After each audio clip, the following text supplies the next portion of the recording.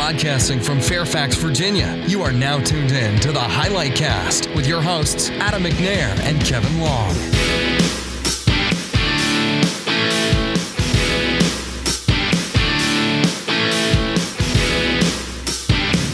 Hello, everybody. This is Adam McNair with another episode of the Highlight Cast. Today we are joined, as always, by Kevin Long. Hey, Kevin, how are you? I'm great, Adam. How about yourself? Good, thanks. Also, special guest, we're very excited to have Brian Kroger, who's the CEO of Rise 8. Brian, how you doing? I'm doing great. Thanks for having me. Good.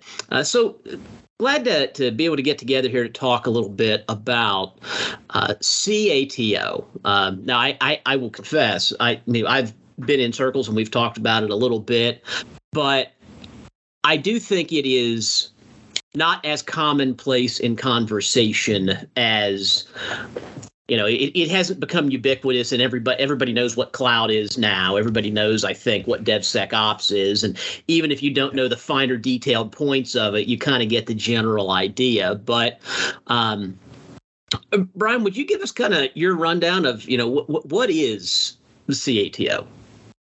Yeah, absolutely. So unfortunately, I came up with the name or the moniker. It was, when we were doing Kessel Run, we liked to brand things for marketing purposes. Yeah. Like the name Kessel Run itself, which I know y'all are familiar with. Absolutely.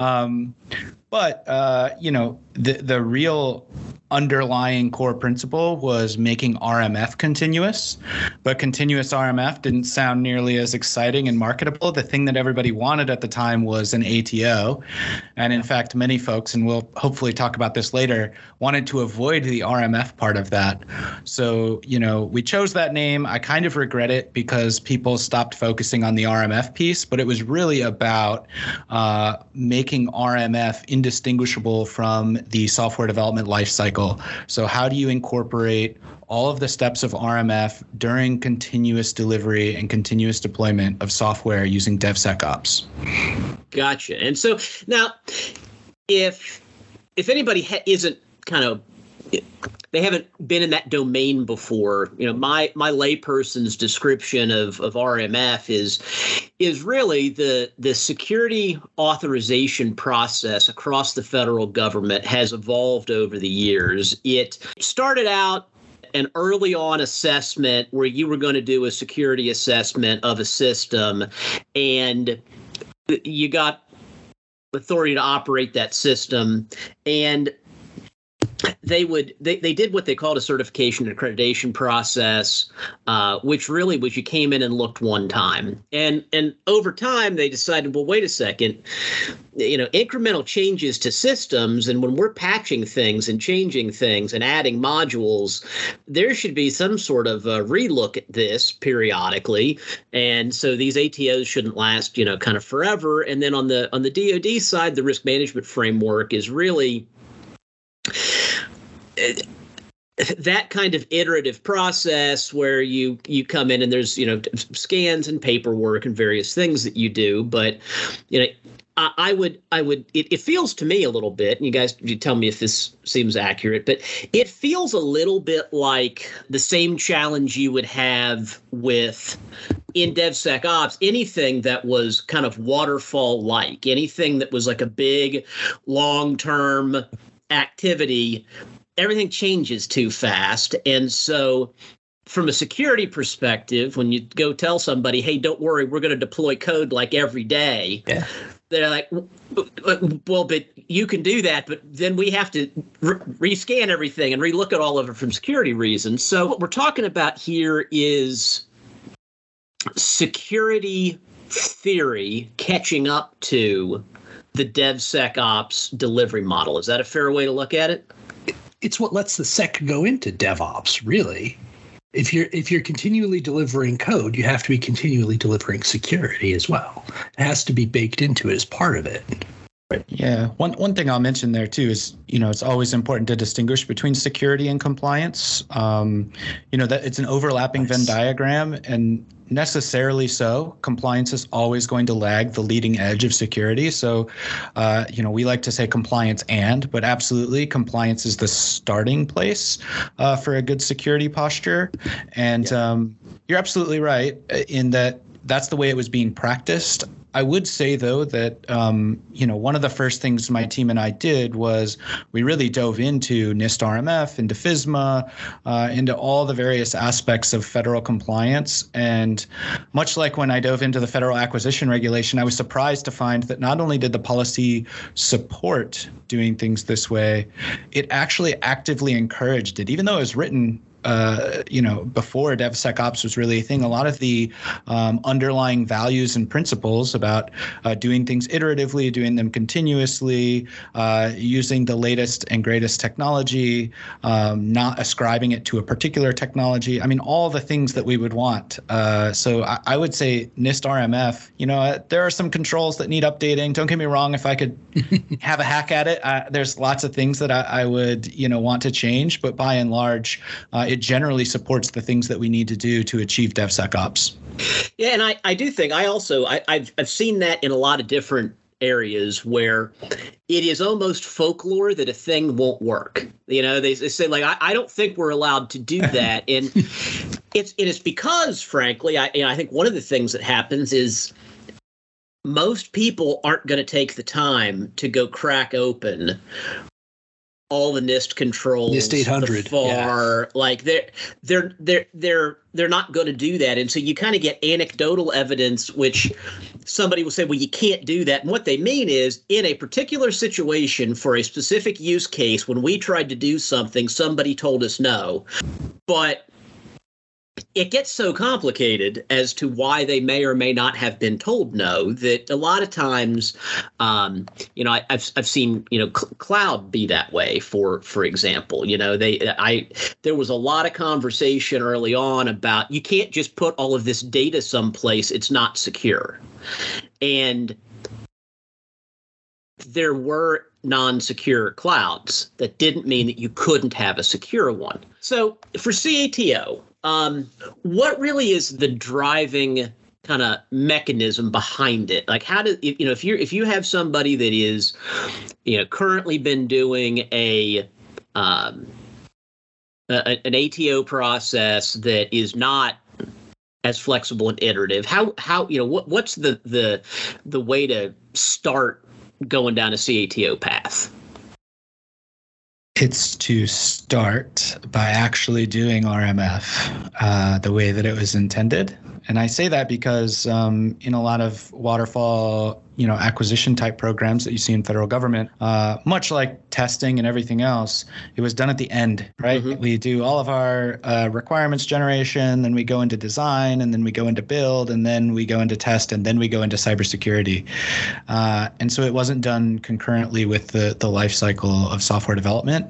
So that's the first step, because I think there's this misunderstanding that continuous ATO means I don't have to do RMF anymore, that I don't have to produce standard, RMF or ATO documentation, what we call the body of evidence. And while there are cases of people not doing that, I think that's a horrible practice. And the way to get started is to really, when you're starting a DevSecOps initiative in particular, because I don't believe that you can really do continuous ATO if you're not doing continuous delivery. It doesn't really make sense, right?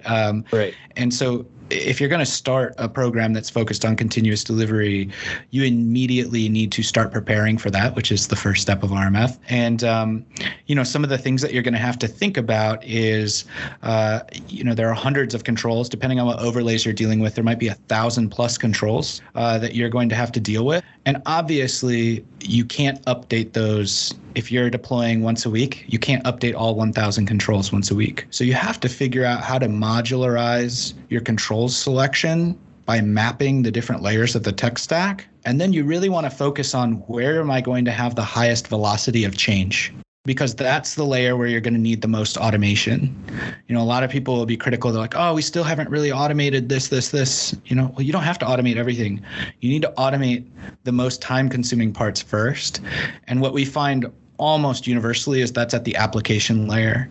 And so that's an area where you need automation and tooling, and the industry had some good options. But I would say that that's really important. Mapping your controls across your tech stack, and then understanding where you need to apply automation, and more importantly, where you don't. Well, something else that I'm really hearing too is you have to embrace the philosophy that this is important and it needs to be integrated. I think that do it after type, whether you apply that to, when you're going to document a system, I've worked on programs before that it's like, okay, we're done. Now it's time to document what we did. That's really not the way. I mean, you're going to be here forever and you're not going to find or remember and so forth. And the other thing it sounds a lot like, from a compliance standpoint, we have a lot of ISO certifications, some CMMI, maturity, and I've worked at and worked with a lot of organizations that treat that as a compliance after the fact activity because they don't see value in it really from a business standpoint. So in the same way that, somebody doesn't see value in the RMF process, they don't think it's really that. They think it's something they have to do, they have to be compliant with, and then let me get back to, building my software. And I've seen a lot of times where you have an ISO audit coming up at, the end of, you have to actually recertify every 3 years. I won't say their names, but I worked with a program that every 3 years they would go down and send a whole bunch of people from headquarters down to this program and start. What all were we supposed to have? Oh, no, none of these documents were updated. Oh, we got to do this. And because of that, there wasn't any value derived from those methodologies onto those programs, which made everybody on the program feel like this was a fake paperwork exercise, because it essentially was. And so then there's nothing more frustrating than sitting out filling paperwork out just for no other reason than to have it be filled out. So then everybody's irritated that they have to do it.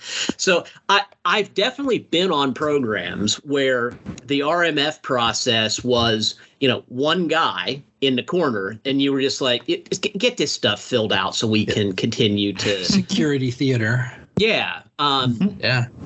But so what I'm hearing is that if you really adopt the idea that this is something that you should have integrated, do you believe that when you incorporate NIST control thinking and all of this, do you end up with a better application at the end of the day? Absolutely. Yeah, absolutely. I mean, just look at the number of misconfigured S3 bucket incidents there are. And, this is an area where I take issue sometimes of all of the RMF critics. Like I said, don't get me wrong, there are things I would love to change about RMF. Right. But, things like security, especially when people are just starting out in their agile DevSecOps journey, they kind of like to throw out process and planning, and they're like, agile means no planning, agile means no process, and no documentation. And then this other thing that we see a lot is, they're not focused on what it means for their future agility, right? So the fastest way to shut down a program today is to have a security incident. So, if that should be a motivator. The other one is it's also the law, right? It's worth noting that NIST RMF is how federal agencies have decided to meet the FISMA requirement, which is an act, a law. Yeah. So there's that too. But it turns out that, agility as a process lends itself well to areas of uncertainty, right? When we don't know exactly what we need, agility is a mindset, a culture, and a set of corresponding actions that we can take on to learn, right? Mm-hmm. We learn as we go and as we iterate. But there are things that when you have a known issue, right, there's no uncertainty here. We know about 500 security vulnerabilities. It turns out Agile's not appropriate for dealing with 500 known security vulnerabilities. Lean Six Sigma is, right? So like it's a misapplication of process. And I think it's really important to understand that, yes, sometimes checklists work and are beneficial, like when you have known vulnerabilities, known information security standards and protocols and secure implementation guidance. We need to keep those things up to date too. So there's criticism on that side as well, but it's super important. I mean, And one thing that you said, it's just natural human behavior that folks are, particularly when they're not good at delivery, right? Their entire focus is on delivering the value first, however, by any means necessary. Right. And so the way you get people to shift left on security is by freeing up their focus, their attention, their resources, by making the path to prod have less toil in it. So like step one, before we even really talk about this, is creating a well-oiled IT path to production so that people's time and energy, they're not putting out fires all day long and they can actually focus on security. And then there's natural human behavior. So I think it's still important to have things like spot checks, pen tests. And when you do those on a quarterly basis or a monthly basis, even, you get out of the like, I'm just going to kick the can on that until year 3. Yeah, right, we'll right. Review.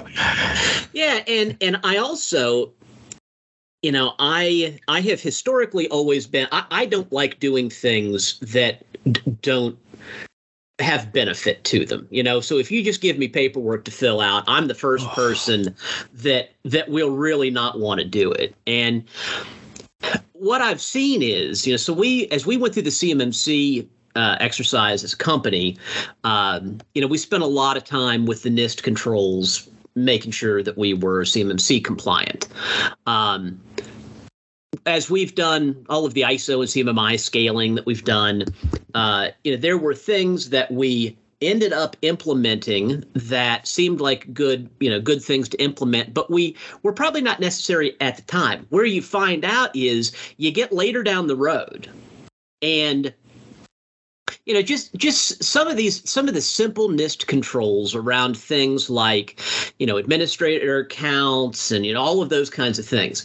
As our IT team has grown and changed and evolved, we would get ready to do something new and realize that because we had followed, a best practice with guidance in it, like NIST, that there was thinking that we didn't even realize we had taken advantage of, so that at such a time that we needed to, for example, create a CUI enclave to, partition off controlled information.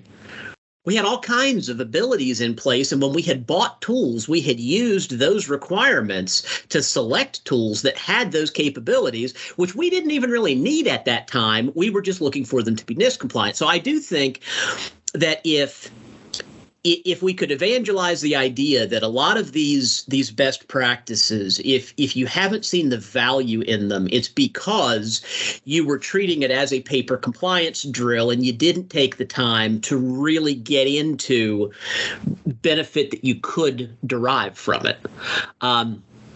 Now, I did want to ask another question, and this is as a non-DevSecOps engineer. So you talked a lot about automation. So from a theory standpoint, automate where you have the most variability, you have the most change. I think that makes a lot of sense, because there are, as we've done, programs, there are some systems and some parts of systems that are never going to change. And so whatever you wrote down for that control 3 years ago, you can double check it, but there's no real material change. When you talk about automation in this kind of a setting, how does one go about automating that part of the security integration piece?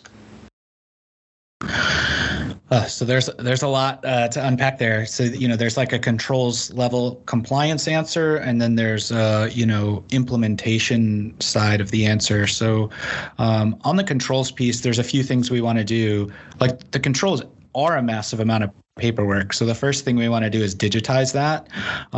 Most of the programs we work with use SD Elements as and I'll say SD Elements favors the developer and is more focused on the developer than the SCA, the Security Control Assessor, or anybody really in the security side.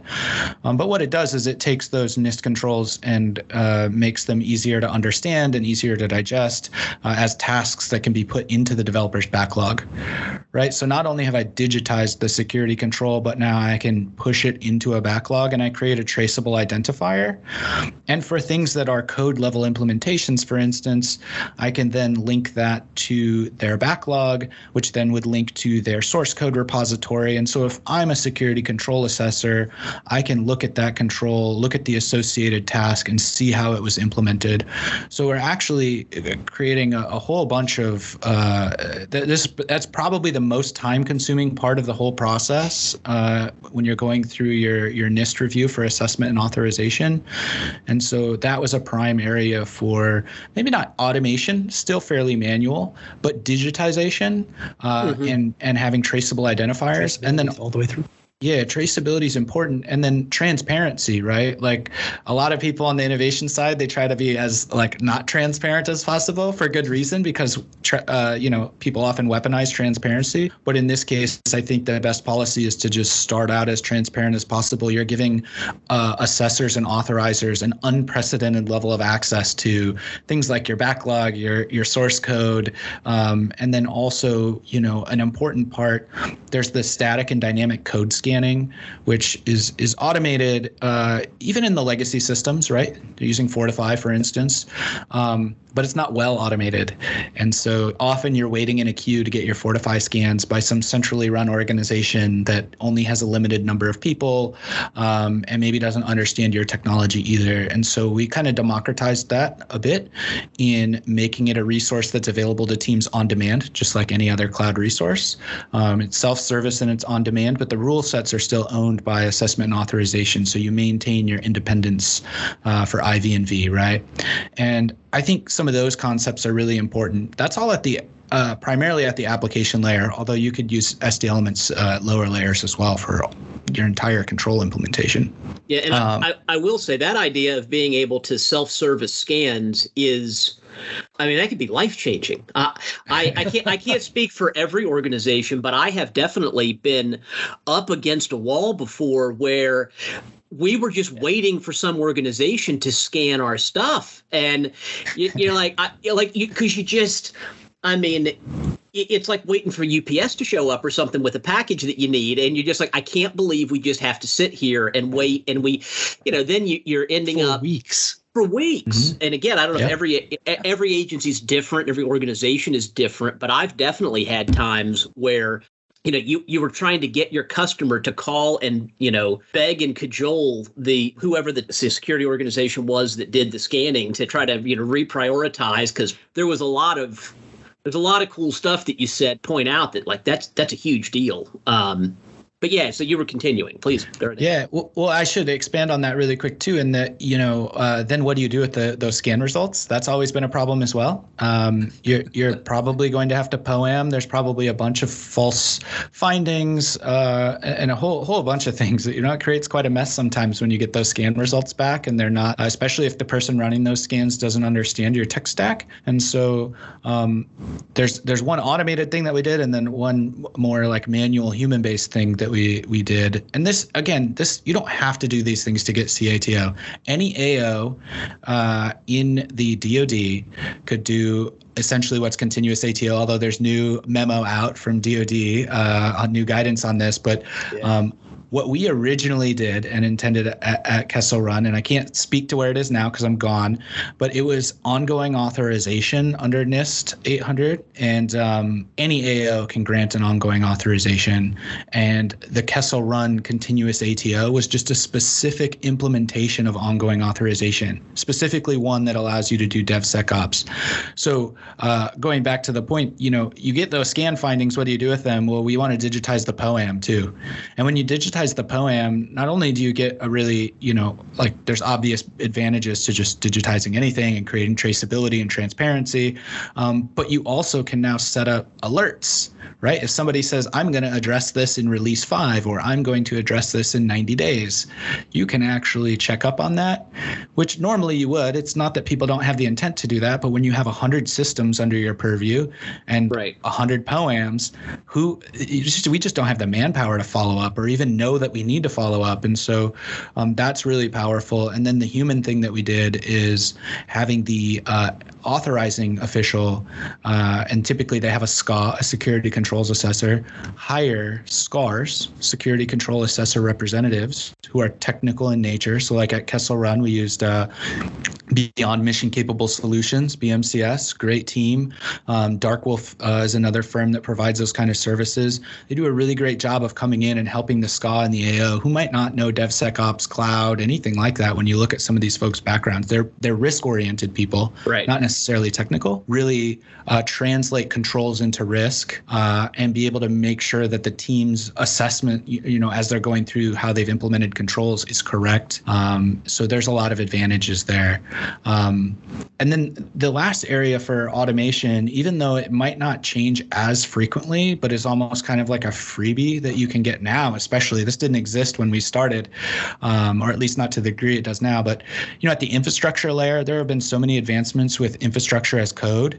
And the vendors, particularly AWS and Amazon, have actually gotten infrastructure as code templates ATO'd in their ability to meet a certain subset of controls. Now it's fairly low in the stack. So if you're dealing with like 900 NIST controls, it might cover 200, depending on what IL we're talking about. But that's pretty significant.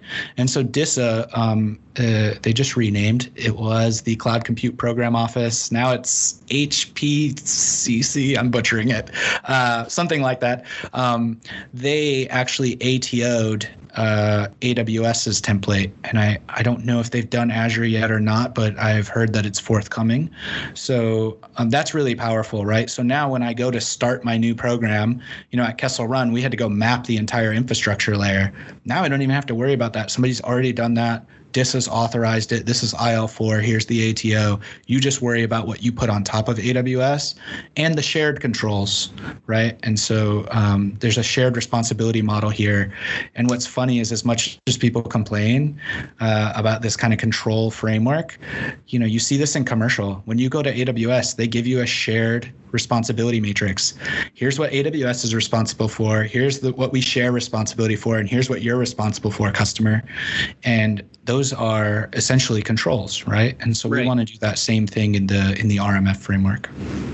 Yeah, and I think all of these, governance and process type activities, when you start to scale an organization, you find out that there's a reason at large scale why these things exist. Because when you thought, like you said, you might have one POAM that you can keep track of. It's not a big deal. When you've got 1,000, then all of a sudden, finding the information, if the information has potentially, just awareness that those are things that need to be done, and trying to run the knowledge management gamut of making sure that whatever development team is going to work on that actually knows, because in a lot of programs that we have, our sprint teams get moved around. And so it's not necessarily like, you have one person and you go over and she's the developer for that system. And so that's who you go talk to. And she knows absolutely everything that's ever happened. You very possibly might have a team that's just kind of dropping in and working on some stuff. And the fact that, oh, darn, this thing was supposed to be changed and updated to address this POAM by such and such a date, that they don't know. Mm-hmm. Now, Kevin, I got a question for you. Now, some of our DHS programs with Army work, Kessel Run, some of these different programs, where do you feel like developers and the technical staff are these days with the concept of embracing some of this security process? Because I can visualize and remember at times where I've walked into a program and you had developers everywhere, and then there was a security person. Right. That had their own cube way somewhere far away, and you could tell that everybody did everything, and it was almost, that the security had to kind of chase them around and go like, "Hey guys, would you please, like, I went to go check the documentation repository. You got to do this." Yeah, and then when you got to that point where you're like, we got to get all this stuff done and get code scanned and get it done so we can get our ATO renewed, then all of a sudden, some customer would come in and go, like, nobody's listening to the security guy and everybody needs, like, we're running out of time. So where do you see that, technology theory has changed a lot, and DevSecOps, with the continuous nature of it, has changed a lot of thinking. Where do you see that from a security standpoint now? Yeah, for sure. I map it in this way. There are some developers that like the way it was and just want to be left alone and want somebody else to handle the security piece and put it off. We're seeing less and less of those. What we're seeing is more and more developers that want to build things, want to see what they build in use, want it to work out, and want to be able to solve the problems. The more you can make ATO just part of what they have to build, and it's part of their work, and they see that because of this, I get a path to production. I get to see problems solved. I get to have what I do matter. They love it. Because developers are like carpenters, right? They want to build things and see what they do used. Shelfware is the most demoralizing thing to a developer. Amen. Yeah, and so that is encouraging, but it also, I think, does make sense because, to your point, when it's some other person, some other team, when you just went and built everything and you get some nebulous note back that that's not going to work that way.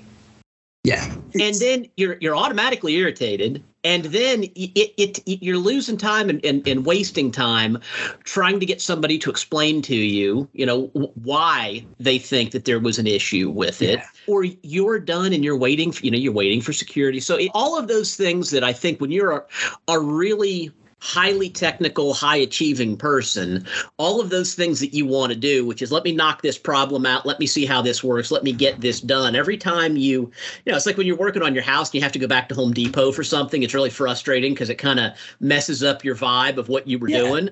It's almost the same feeling. Yeah, it's very much.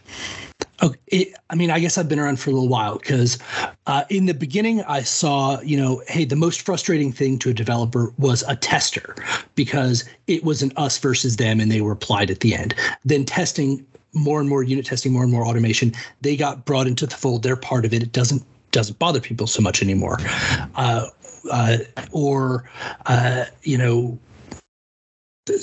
Security is now the same way. It is the more you make it less us and them, and it's the cultural shift that DevOps, or the engineers. When you bring engineers in with developers and you put them on a team, it's not us versus them. It changes the mindset. UI UX, it's not, oh my God, I need to move this button from here to there. It's no, we're as a team making something more usable to solve more problems. Security. When you loop them in, it's the big tent that everybody there is solving the problem. And the more you can make it us solving the problem instead of us versus them with problems internally, right, the better everything happens. Yeah, and it's you still have to account for the fact that it's the developer solving problems that they care about, and recognizing there are some problems they don't care about. I get criticized for this sometimes, but I'm pretty honest that a lot of developers, and I think maybe most developers, it's unrealistic to think that they're going to care that much about security. It just is. They want to build things, and using the carpenter analogy, it's you want quality, right? They care about quality software, but they don't necessarily see security as an element any more than a carpenter is worried about break-ins of their house, but the homeowner is. And so I have to figure out a way to line the carpenter's interest with mine, or in this case, the developer's interest with mine. And that's, they want to see, like Kevin said, they want to see their work being used the way that it was intended. And so there's there's kind of a twofold problem that we're seeing, right? Like continuous ATO is this huge carrot.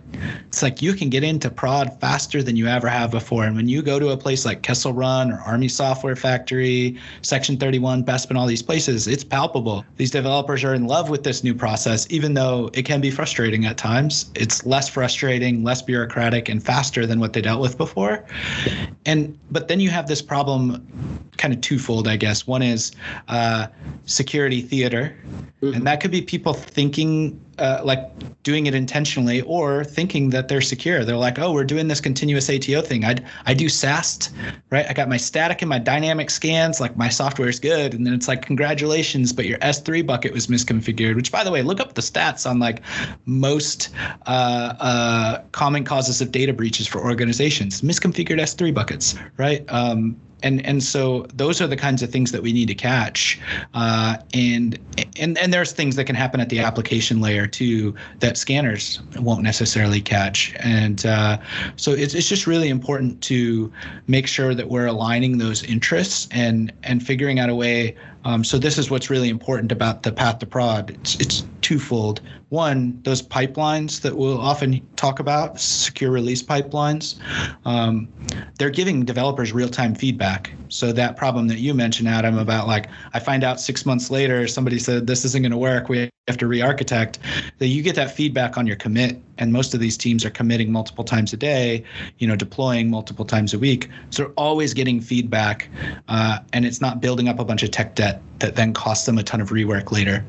But it also is doing another thing that people don't like to say, because we like err on the side of like freedom and responsibility, but like it blocks them from going to production too.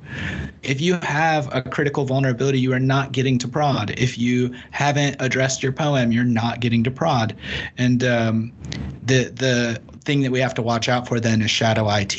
And the thing that I see that's really undermining this right now, aside from people doing fake continuous ATO, is a lot of shadow IT where people are like, I don't need to do all that work. I already get to deploy to production on demand, right? Like, why am I going to do all that? And so you have to figure out a way to rein in shadow IT to a degree to make this like someone successful. That's never been hacked. Yeah, it's not real to people, right? Yeah. It's just not, and we can complain about that, right? But it's the reality. So we just have to figure out how to address that very real human behavior. Yeah, I agree with you there. I mean, anytime you have any kind of a security conversation, whether it be, I had a lot of conversations about CMMC when it was announced, and it could be a burden and all this stuff, and I always felt like, look. We as a company are always terrified about getting hacked, and I have, not while I worked there, but from some places that I have worked after I left, did get hacked and ended up with not crazy sensitive, but customer data getting, published out on the web that shouldn't have been there. And anything that you can do to have maturity around your security program and understand that these things do happen. And I think a lot of, like you say, everybody thinks it's not going to happen to them, and they think it's not maybe as widespread as it really is. Now, here's a question: is that so? You've talked about people doing fake CATO essentially, and there's other ways around it. But if somebody wanted to implement this in an organization, is it? I'm guessing, like a lot of things, it is mostly like you've got cultural challenges and adoption. Like the tech's probably fine. I mean, you have to know what you're doing and have to know how to orchestrate it. But is this basically just a culture and philosophy challenge to get this done? It is a very extensive manual process when done manually. So I think there's a fair degree of it's really a combination of culture, process, and tech. I couldn't separate them out very cleanly. The hardest part is definitely the culture piece. I can go implement the processes and the tech very easily in a very short amount of time. But getting people to come along culturally is very difficult, I would say. So you're definitely right in that. But all three have to be done in parallel. And it's a lot of work. It's a significant undertaking. Yeah. And I'm imagining that the process is probably, they have to be tailored specifically for the environment, right? Like your specific systems and tools and all of that. So it's not pre-cut playbook that you just walk in with. It has to. You're sitting in tailoring everything for the particular environment, so that would be time consuming, right? To a degree. I mean, it depends on what we mean when we say process. So by and large, the like ongoing authorization, following NIST RMF, that's fairly standardized. And so coming up with an automated or continuous approach to that is cookie cutter pretty much every time, or can be. There's multiple ways to do this too. We've done it a particular way, but there are others doing it different ways.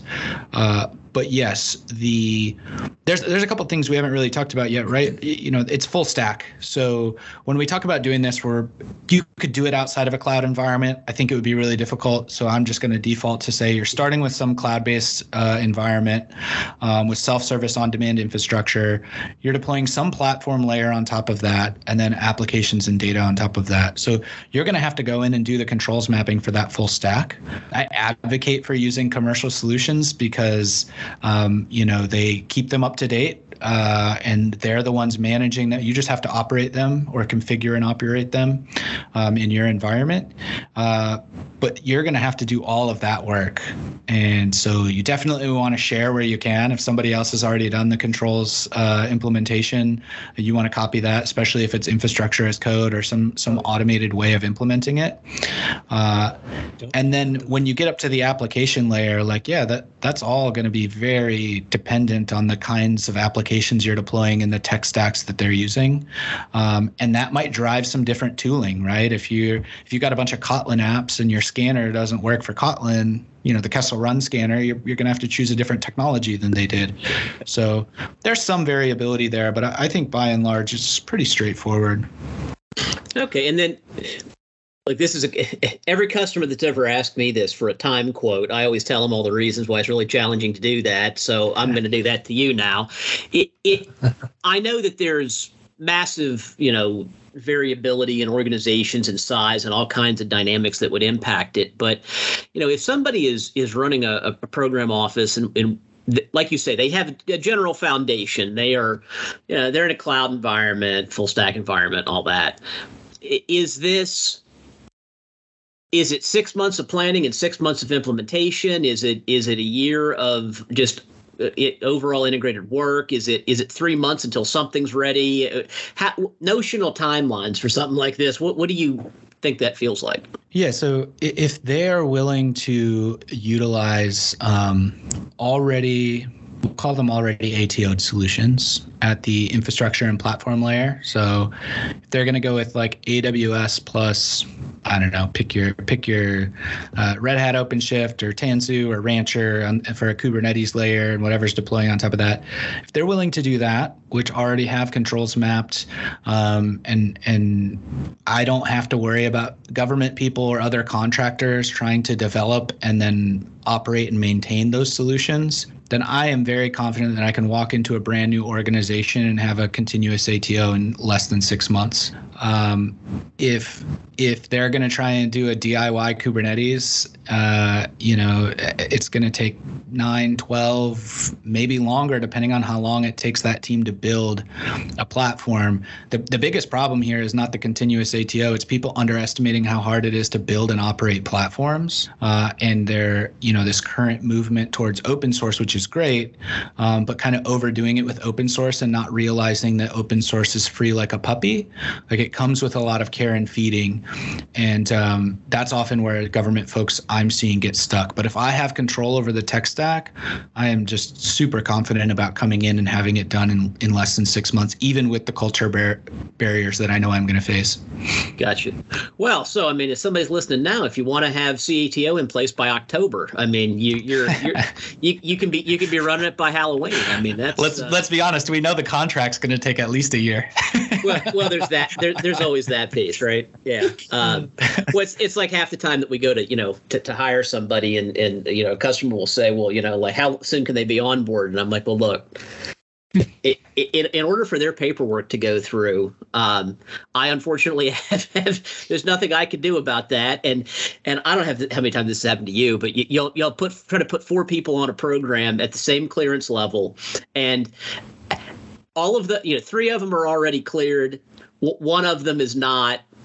And there's this weird shuffle where one person's paperwork, it's like they shot it into the sun and they sit there for 6 months and they still don't have a badge. One person, it hits in like 4 days, and then the uncleared guy gets cleared and in before your last person who was already cleared.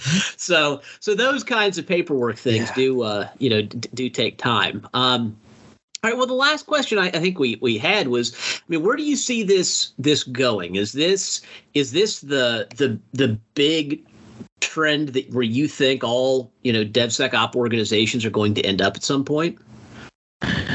Definitely in the high compliance spaces. So, and it's not just government, right? You're seeing this, in fact, leading the way is kind of finance with Sarbanes-Oxley compliance. There's the health sector with HIPAA. A lot of times they also are dealing with NIST in some form or fashion. So anywhere where you see high compliance requirements, definitely think that's the case.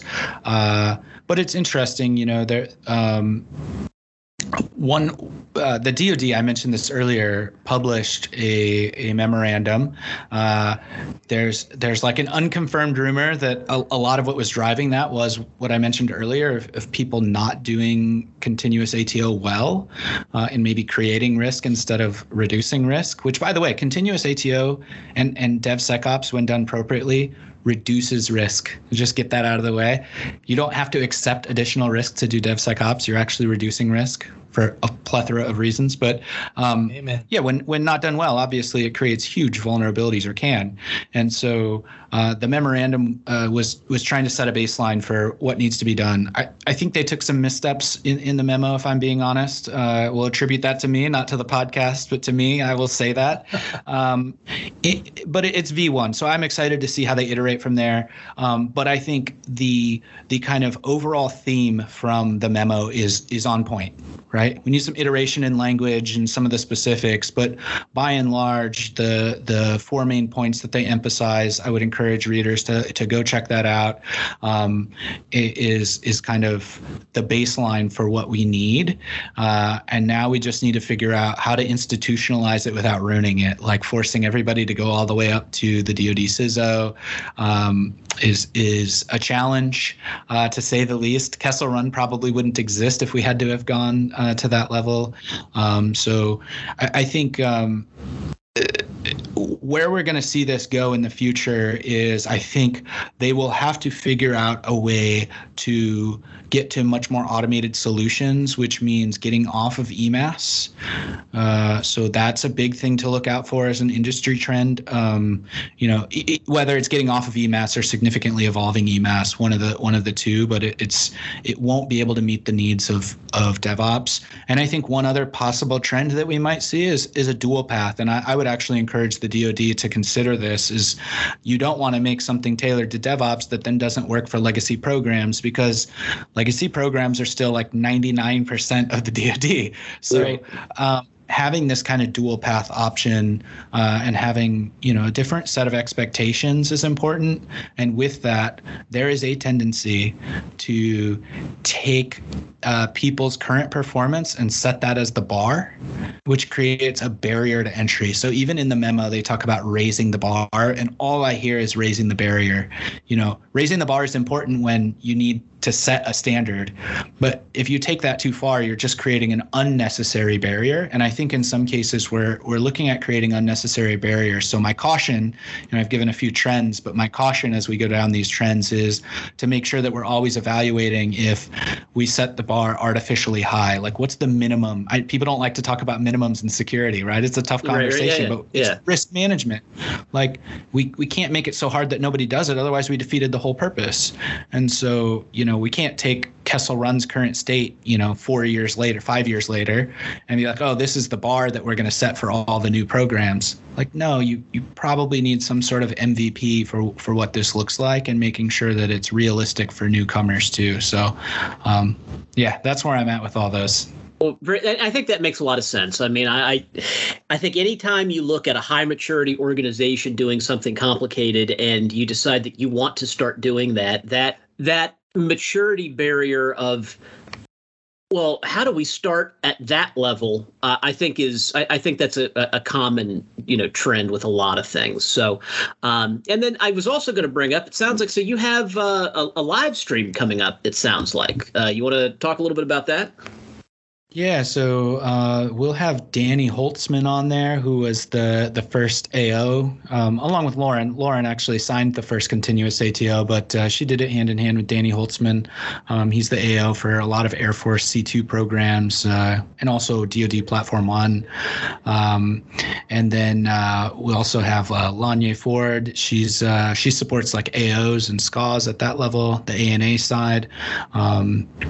And then Angel, who was the Kessel Run chief of cybersecurity, now the CISO at Army Software Factory. So pretty good panel or lineup there of folks that have implemented these on the ground, in almost every case from the ground up. So I'm excited to see where the conversation goes. I also haven't talked to a lot of these folks in quite a while, or with Lanya, we haven't talked much at all. So it's going to be a fun and interesting conversation, I think. Very cool. That sounds fantastic. We will make sure that we tune in and we will share it out on our LinkedIn with along with this podcast. So I just, in wrapping up, I just say, hey, thanks so much for taking the time to come on to talk about this. We certainly, value the partnership that we have with you guys, and really great to get an opportunity to talk to you today. Yeah, thanks. And don't undersell, like y'all are powering a lot of these continuous ATO, particularly the SecRel pipelines and the tool chains behind them. So I appreciate the work you all have been doing.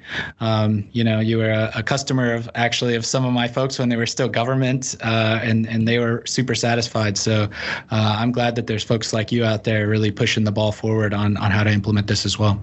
Absolutely. Well, but great. Thanks for coming on, Kevin. Thank you so much. And Victoria, thank you. Everybody, thanks for listening to the Highlight Cast. We will have this up on LinkedIn, and you can stay in touch with us also on the web, highlighttech.com. Thanks, everybody, and we'll talk to you on the next episode. The views and opinions expressed in this episode are those of the hosts and do not necessarily reflect Highlight Technologies and/or any agency of the U.S. government.